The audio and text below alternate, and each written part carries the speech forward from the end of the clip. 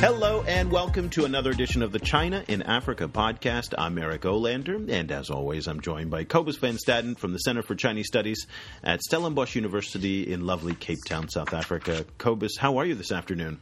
I'm very good, thanks. And you? Wonderful. Well, also on the line this evening for us, coming from Beijing, China, is Anne Sherman, who you may know as the voice of our wonderful Facebook page at facebook.com/China Africa Project. Anne is the person who kind of corrals 17,000 fans and kind of keeps the discussion going together. Good evening, Anne. Good evening. Well, we have three really interesting topics today. Last week we took a kind of a broader focus on media and devoted to a single subject. We're getting back to our normal format this week. We're first going to talk about, is it on, is it off, is it on, is it off, which is the Beijing Automotive Works taxi factory in South Africa. Now, that may not sound that interesting, but what it does is it represents kind of so much in terms of the industrialization of China-Africa relations, and this was a lot of drama in South Africa this week. I was tweeting earlier in the week, wow, this thing is taking off, it's going, and then all of a sudden later in the week, no, it's not. So we'll get from Cobus a few insights on what's happening there. Then we're going to head to the Democratic Republic of the Congo for a report about illegal industrial logging that's happening there. Now, that by itself shouldn't come as a surprise. We're going to talk a little bit about how corruption is affecting the ability for the government to actually manage the logging in the DRC and logging in general. And so an NGO came out with a report there. And finally, we're going to step back a little bit and look at a new report that came out of the World Bank that suggests that by 2025, most African countries will be middle-income countries. Now, that's a designation that basically says that once people make a country has $1,000 per capita income, that puts it into this new tier. And we'll ask the question of, how does this affect China-Africa relations, and could this have happened without the huge surge in Chinese investment and Chinese trade with the continent? So we'll take a look at that. So, Cobus, let's first get started with this drama that really happened this week in South Africa, where obviously your home country there, with this Beijing Automotive Works taxi plant factory. Before we get started, let me just set the table here with a few statistics. Beijing Automotive Works, in conjunction with the South African government, which I understand is the Industrial Development Corporation and China Africa Motors, had built a 200 million rand plant, 470 jobs. The factory was to produce 9,600 taxis per year. And this is the dream of what we've been kind of talking about in the continent of, China bringing manufacturing, in helping the continent industrialize, not necessarily undermining local prices with the low-cost products that are being kind of brought in through nefarious trade agreements. But this seemed like this was the perfect agreement. And then all of a sudden, it was 86th. What happened, Cobus?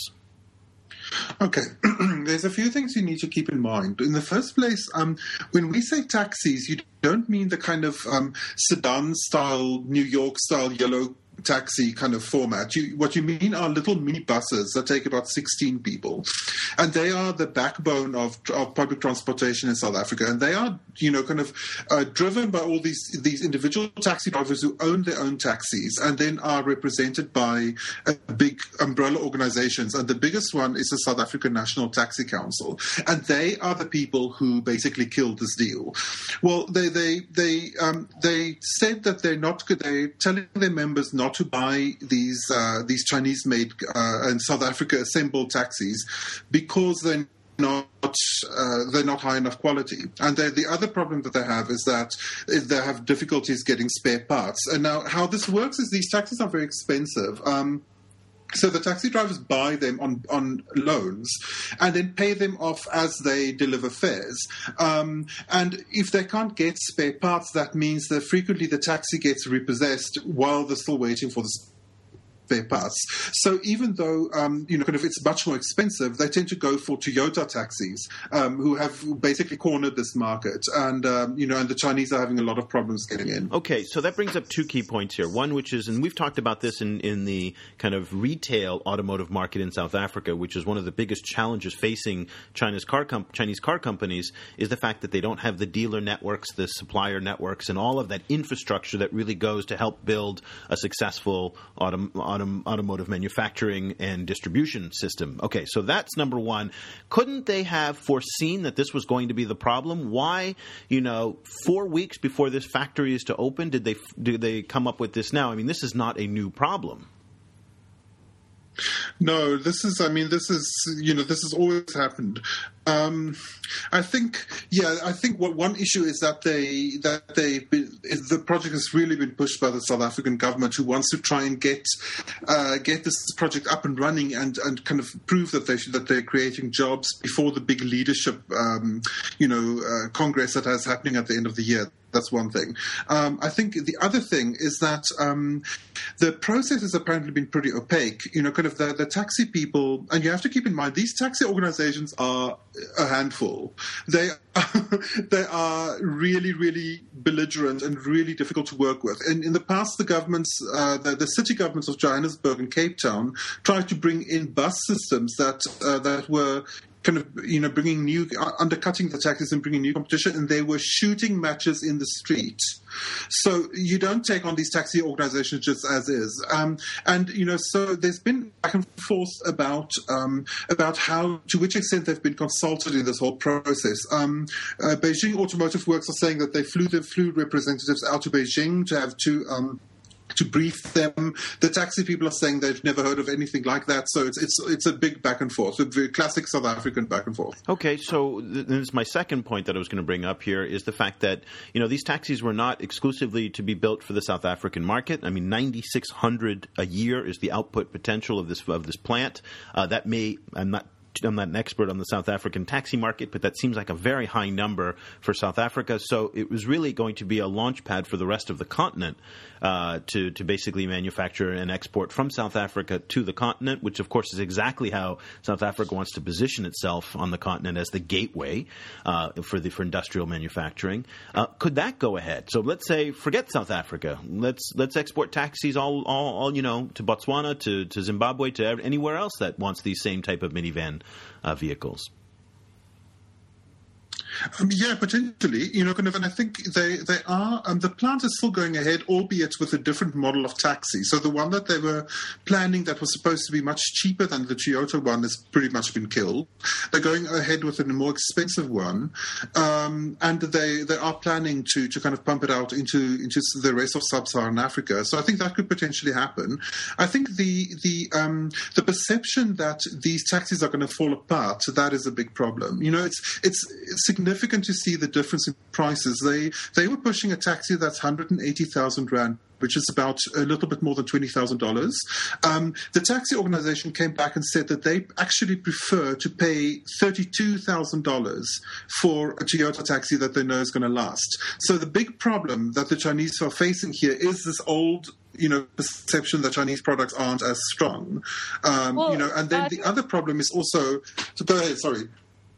I was going to say, that's interesting that you say that, Cobus, because we had a discussion just like this on our Facebook page of people saying that because Chinese products and goods are often lower priced, they automatically assume that they're of lower quality. And I think one of the things that I kind of thought was interesting after reading about this week was, if in fact the South Africa Taxi Association did go to Beijing and inspect these plants, if they decided that the quality was somehow too low or inferior, how come they couldn't demand, higher quality or set standards? Or it seemed like they kind of dismissed because of this image that we hear that all Chinese goods are automatically low quality. Well, this brings up, Cobus, this brings up one very important point. I think you're hitting another problem here, which is a specific South African way of dealing with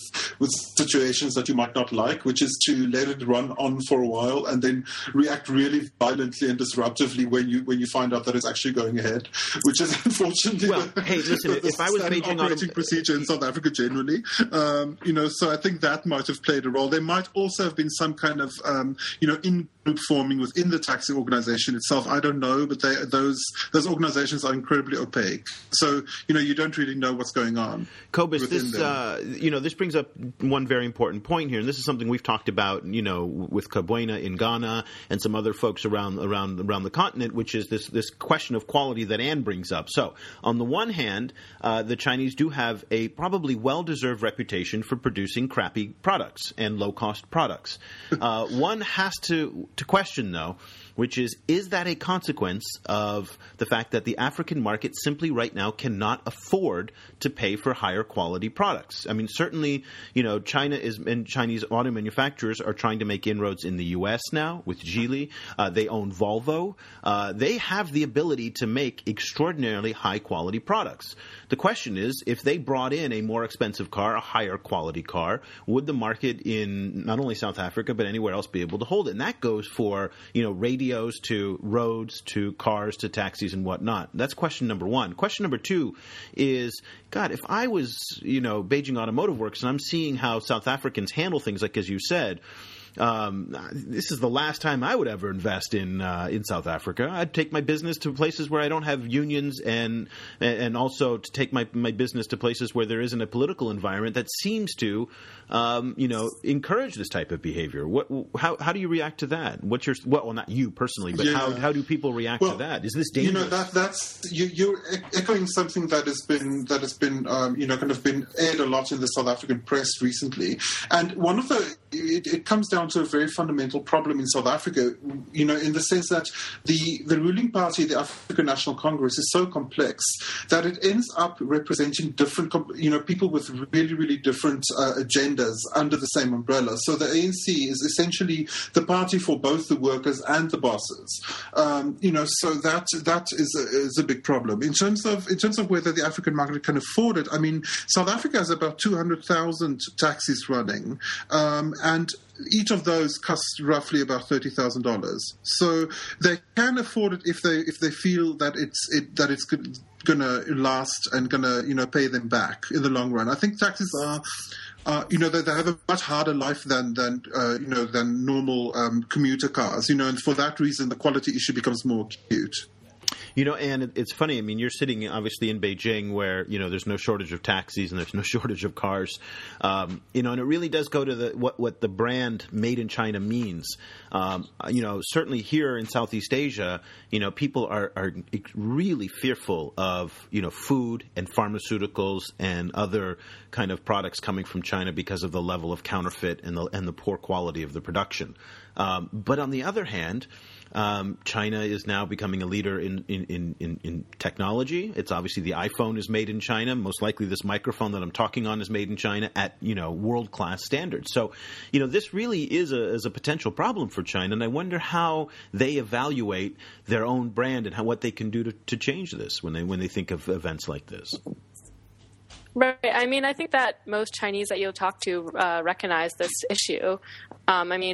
They, like you said, there are scandals all the time in every single sector, from, food to any kind of product, that there is really low quality goods. And there is a serious problem with transparency and corruption here. But I think that at the same time, like you said, there are many very high quality goods made in China. And I think that it's all about, setting standards and, very, very tight oversight of production. I think that this is something that China really has to be aware of, because it's going to affect, its ability to enter markets overseas like South Africa. Yeah, I mean, so really, as with so much in the China-Africa relationship, you can see what you want in this story. This is a great story for the broader relationship in the fact that, clearly they're bringing jobs, they're bringing manufacturing, they're bringing industrialization, but at the same time, it's not as simple as that. And this will be a story, of course, that we continue to follow. But we'd like to hear from you on our Facebook page. What do you think of Made in China?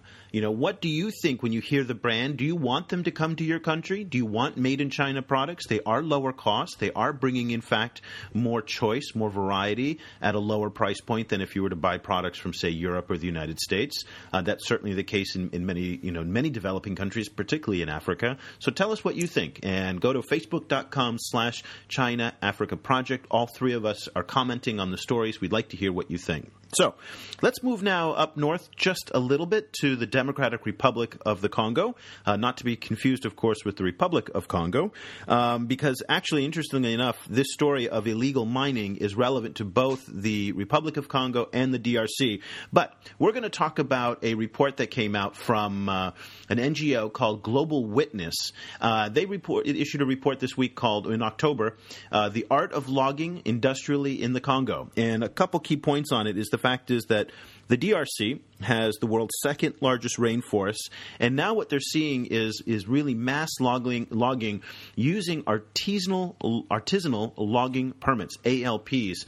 And what the Global Witness is alleging is the fact that this abuse of ALPs is permitting Chinese loggers, and they don't specify exactly who when they say Chinese loggers, to clear cut big parts of the forest. So, Cobus, what was your first reaction when you came upon this both the Global Witness report and the idea that certain Chinese actors are abusing or potentially abusing, because we're going to get to one key point here, potentially abusing their permits to clear cut and certain parts of the Congolese rainforest? Well, what's very interesting for me is China's very complicated role in all of this, because there are certain companies from both China and Hong Kong that are actually logging there, but there are also a lot of companies from the EU and Lebanon also logging in the DRC. But the big thing is that China has become the center for processing as well as a big market, which means that even, some of these Lebanese companies also actually end up exporting some of the wood to China.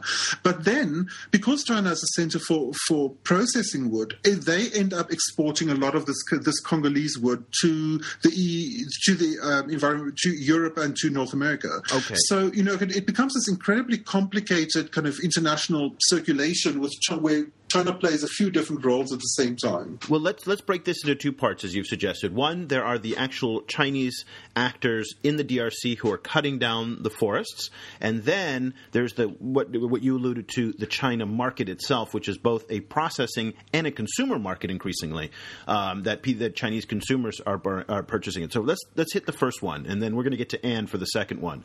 The first point is, and this is really what just annoyed me to no end about this report. One, there's the implication that there is a Congolese legal system, which if anybody who spent 5 minutes in the Congo knows, there is no such thing as a Congolese legal system. And continually throughout the report, they were saying, that they need to respect Congolese law. They need to respect, the prime minister needs to sign this agreement. And it's the boneheadedness of NGOs who are using kind of a Western way of thinking, imposing it on a part of the world that simply does not work that way. Looking at Transparency International's corruption index, the DRC comes out as 168th out of 182, right up there with Libya, Iraq, Afghanistan. This is a country that basically does not have a functioning government. So the whole premise of the report saying they're not respecting Congolese law, to me, is flawed. So we'll start with that. Secondly, and Cobus, you and I have talked about this a number of times on the show, they didn't actually identify who the Chinese stakeholders are, who the Chinese actors are, and the Chinese pointed out very clearly that maybe they're not breaking the law. If they've been given a permit by any authority in Congo, does that make them legal? And so I guess the question is that the report somehow puts the blame on the Chinese, and I'm not here to defend the Chinese, but one of our themes on this show is, where does ultimate responsibility lie? And really, should the report be, shortcomings in the Congolese regulatory system are permitting any actor to cut down and clear cut the forest? Is this not a Chinese problem, but ultimately a Congolese and an African governance problem? Cobus, what do you think? Yeah, absolutely. I 100% agree. You can have a weekly podcast about crazy things going on in the DRC, and you'd have enough stuff to talk about for years. The fact that the two different kinds of permits are being kind of wrongly kind of given out to the wrong players. I mean, that's not surprising. Kind of more insane things happen in the DRC on a daily basis. So yeah, absolutely. From the Chinese company's perspective, they have a piece of paper with an official signature. What more do they need? The fact that the Congo is so dysfunctional is the real problem. Sorry. Go ahead, Anne. I mean, I think that I totally agree with both of you. I think one thing that China or Chinese companies and entrepreneurs and those doing this do need to keep in mind is that it still goes back to China's image. And, China has this huge soft power campaign pushed through Africa. And if it wants to, be respected and be known as a responsible actor and, as an actor that respects laws and that, cares about the environment and about sustainability, then I do think, even though it's probably the DRC government's responsibility, I think that China does need to be aware of, what people are thinking about, its involvement in this. Okay, so Anne, you brought up the devil's argument here, the other side of it, and I'm glad you did that. And I know you weren't just baiting me on this, but so that argument would imply, and I'm not going to attack you personally, but that argument would imply that these are Chinese state actors who are somehow working in collusion with the state, implying that the state actually has some control over what these actors are doing on the ground, which they have no jurisdiction whatsoever to enforce any law in the Congo. They may not have any influence necessarily. And two, the levels of corruption that are coming out of China to determine where the source of this wood is obviously, we talked earlier about corruption in China, but, this is such a disorganized type of event and activity that's going on that nobody seems to have any control over it, much less the Chinese.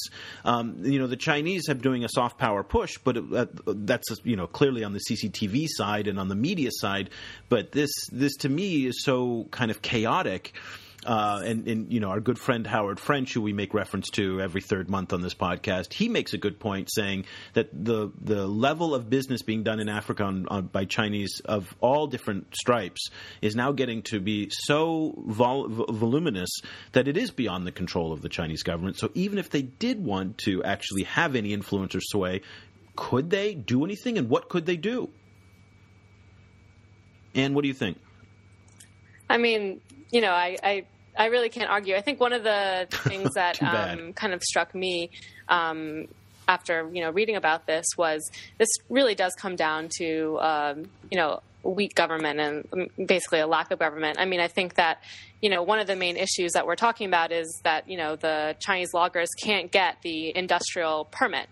And so instead, they have to get this artisanal permit. And the article that we're talking about actually points out that the DRC government, is actually not benefiting very much because there's not much tax revenue that comes out of the artisanal permit. And so, if there was any sort of enforcement or government authority here, they could, start giving out industrial permits that have really high taxes or high fines, and they could, kind of discourage, Chinese entrepreneurs from doing this kind of logging by raising the prices, and they could also benefit a lot more from it. But I think the fact of the matter is, if I'm understanding it correctly, that there just isn't any sort of ability or power of the government to kind of regulate this. What is it that, one other very important point to make up is the fact that Kinshasa has almost no control over the provinces. So even if there was a government policy in place, it would not necessarily be able to enforce that policy. And at the end of the day, corruption is what prevails. Now, this is a case that is not only applicable to the DRC, but we've been talking about mass industrial logging in the Republic of Congo. It's been reported in Zimbabwe, in Botswana, in a number of different countries, largely by non-state actors. So these are independent Chinese entrepreneurs. And what's different about what the Chinese are doing vis-a-vis, say, other former colonial powers, or other former colonial powers, is the fact that the industrialization of it all. The Chinese have brought in massive machinery that Britain during its colonial period, or the French did at their time, never brought in. And so the pace and speed of the clear cutting is breathtaking. And I think that's really what we should all be very, very concerned about, is the environmental destruction is happening at a level that is absolutely tremendous. And another question to you is that, the report kind of alluded that Chinese consumers may have a role to play in this as well. And my experience with Chinese consumers is they couldn't care less where this wood comes from. Chinese consumers will buy a cheap price, and if it works, great. But you're never going to get the Chinese consumer en masse to kind of be socially aware. Do you agree with that? Yeah, I think this is exactly kind of like the ivory illegal poaching that, another issue that we talk about a lot, where they're just now starting public campaigns to raise awareness. But I think the only, you might see in the West and Europe or in the U.S. sort of people being really concerned and passionate about, fair products and where their goods come from, but I don't think you see that in China at all. Yeah, but with all due respect to that, those are, to me, and I come from Berkeley, California, so I'm speaking of my own tribe here, but do-gooder liberals are the ones who really focus on that. But as we saw on Black Friday, people rushing into Walmart to buy the cheapest crap you can possibly make out of any Chinese sweatshop. At the end of the day, price is what drives this, and this low-cost tropical wood is what makes your IKEA furniture. It's what makes your Target furniture. It's what makes the chopsticks that we use to eat. This is the painful reality. But as you pointed out, that the idea of the U.S. and Europe trying to track and trace the source of these products is part of the new trend. They did it, of course, in the new Dodd-Frank bill, where mining in the Congo, the certain minerals, is now being tracked and sourced. We've talked about this with oil, and we've also talked about it again now with food, with wood. Cobus, final thoughts from you on this topic. I've been ranting and raving here like a passionate lunatic. Agree, disagree? What are your thoughts on kind of where we stand on this issue? Yeah, I think we're kind of kind of ankle deep in a morass. Actually, that's where we're standing. One of the big problems for me with all of this is the role not only of the central DRC government, but the individual tribal or community governments, because some of them. The South China Morning Post had a great kind of spin-off from this report where they listed some of the things that these that one Congolese Chinese company. So it's a co-owned Congolese Chinese company. The stuff that they paid local chiefs to get some of these licenses, and it's stuff like $750 a motorcycle and 2 bottles of whiskey. Exactly. So, there's obviously one of the logics of this kind of there's a lot of sensitivity towards this stuff in the West because it resonates so much with colonial history, but what worries me is that the classic kind of liberal Western perspective on all of this tends to take the symbolic decision-making power away from these local authorities, and they tend to assume that these people are basically children. And I think we need to find a way to actually hold them responsible in a kind of in a kind of a more global, a kind of a stronger kind of way for these kind of decisions that they make about their 2 square kilometers of forest that also affects the rest of us environmentally. And that I have no idea how to do. It's one of those things where I feel we should do it, but I'm not sure how. You bring up that point of not knowing what to do. I was thinking, okay, what should this NGO write? They want to identify a problem. It's a legitimate problem. There's no doubt about it. My criticism of this NGO, of Global Witness, is the fact that they kept coming back to, the government being the source of any kind of solution, which the Congolese government is not. They then kind of shifted the attention to a little bit to Chinese consumers, but certainly to Western, import policies and whatnot. But at the end of the day, American and European and Japanese consumers who buy most of the products that come out of the raw materials of Africa fundamentally are not going to change their behavior. How many iPhones have been sold this year? How many, of that cheap crap was sold on Friday and Black Friday sales? How much consumerism and consumption that we do is built on the back of, coming out of countries like Africa and the rainforests with the wood and whatnot. So until we are really ready to compromise our lifestyle, I don't see any change. Do either one of you disagree? And then also, if these consumers do compromise their lifestyles, then what happens with the big African economic growth success story of our time? Well, there you go. It's a double-edged sword. These forests are ecologically incredibly, important and central to all of us having air to breathe. But at the same time, for the individual states, they are assets, and they are assets for states that are incredibly poor. So it becomes this really impossible thing to kind of work out. Well, I've been particularly opinionated on this topic. Do you agree? Do you disagree? What do you think? Obviously NGOs are a very sensitive issue. People are quite, when I criticize NGOs, I get this kind of shock and horror. It's like you're criticizing, mother and apple pie and, all that is good in the world. I'm personally not a fan of NGOs, but would love to hear what you think. Again, we're making a plea for some discussion on our Facebook page at facebook.com/China Africa Project, where, by the way, Anne is engaged in a very interesting conversation that you posted up here on Sunday night. And tell us a little bit, Anne, about that discussion you're having right now about a geology student who you came across in Beijing who had an opportunity to work in Africa. Right. So I met a friend he's a leading student about to graduate college here in Beijing, and he studies geology and he speaks fluent English. And so several Chinese mining companies, actually they're mining consulting companies that do work in Africa, have approached him with some very attractive, high-paying job offers if he would sign a 2 or 3 year contract to work at a mine in Africa.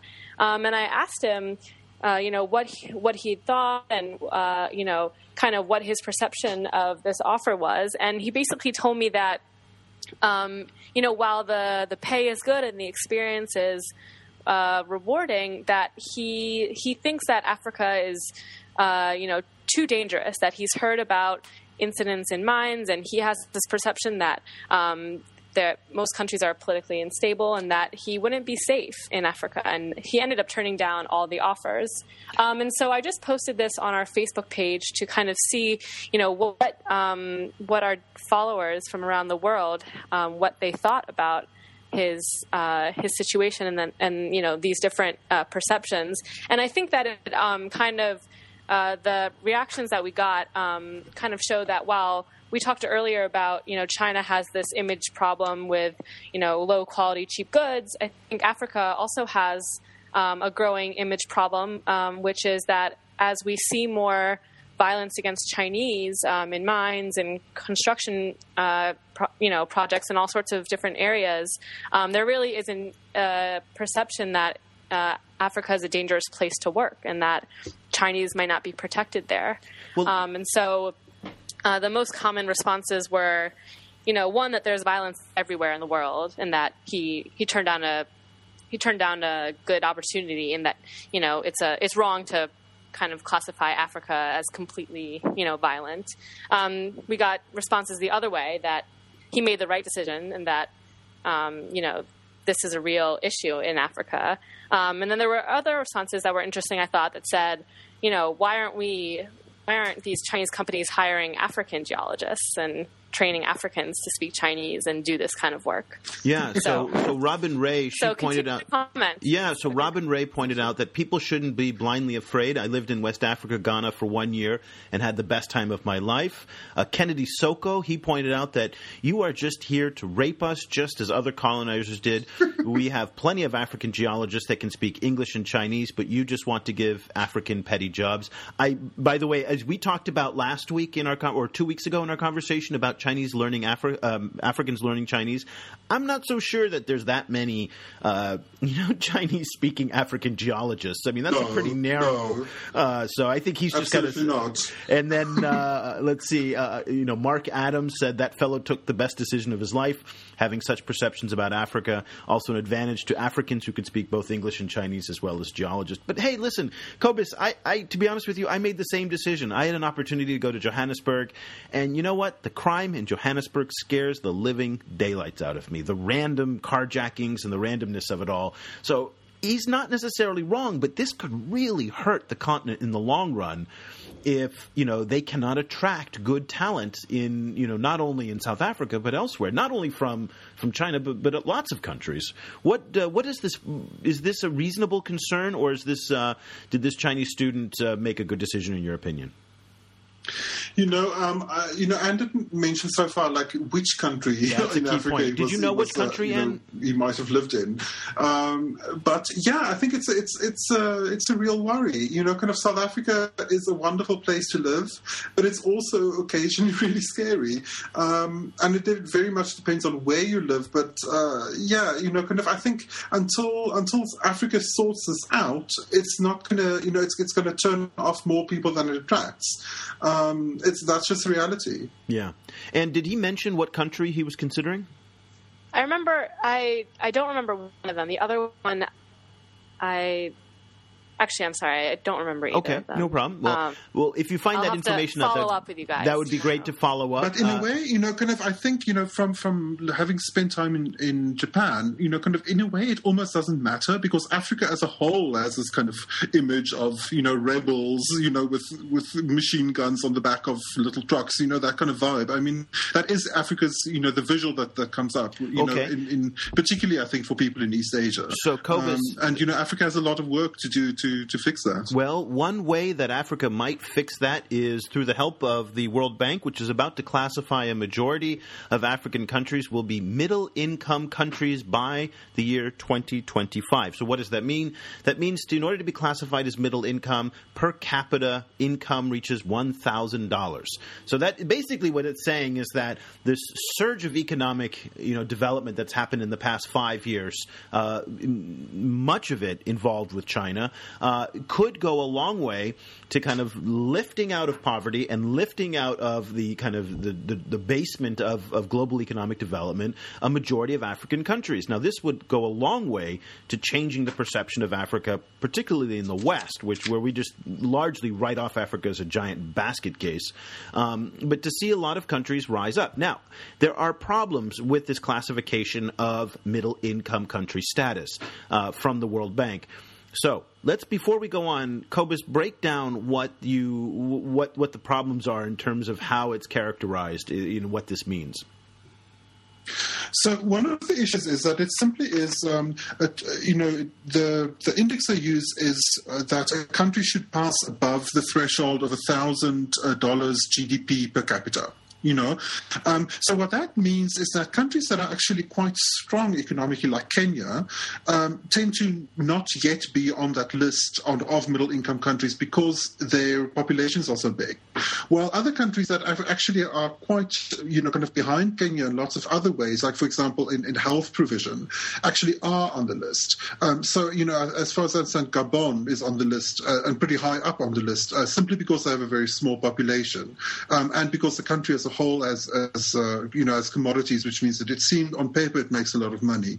That doesn't necessarily translate into, saying that lifestyle in Gabon is nicer than in Kenya. Yeah, I mean, China is technically classified as a middle-income country, and this is something that in places like Beijing and the East Coast, which has now reached basically European standards of living, Southern European, Spain, Portugal, that level, they're now at first world. But for the rest of China, it's still largely a poor country, which is at about $1,000 or about that threshold, depending on where you are.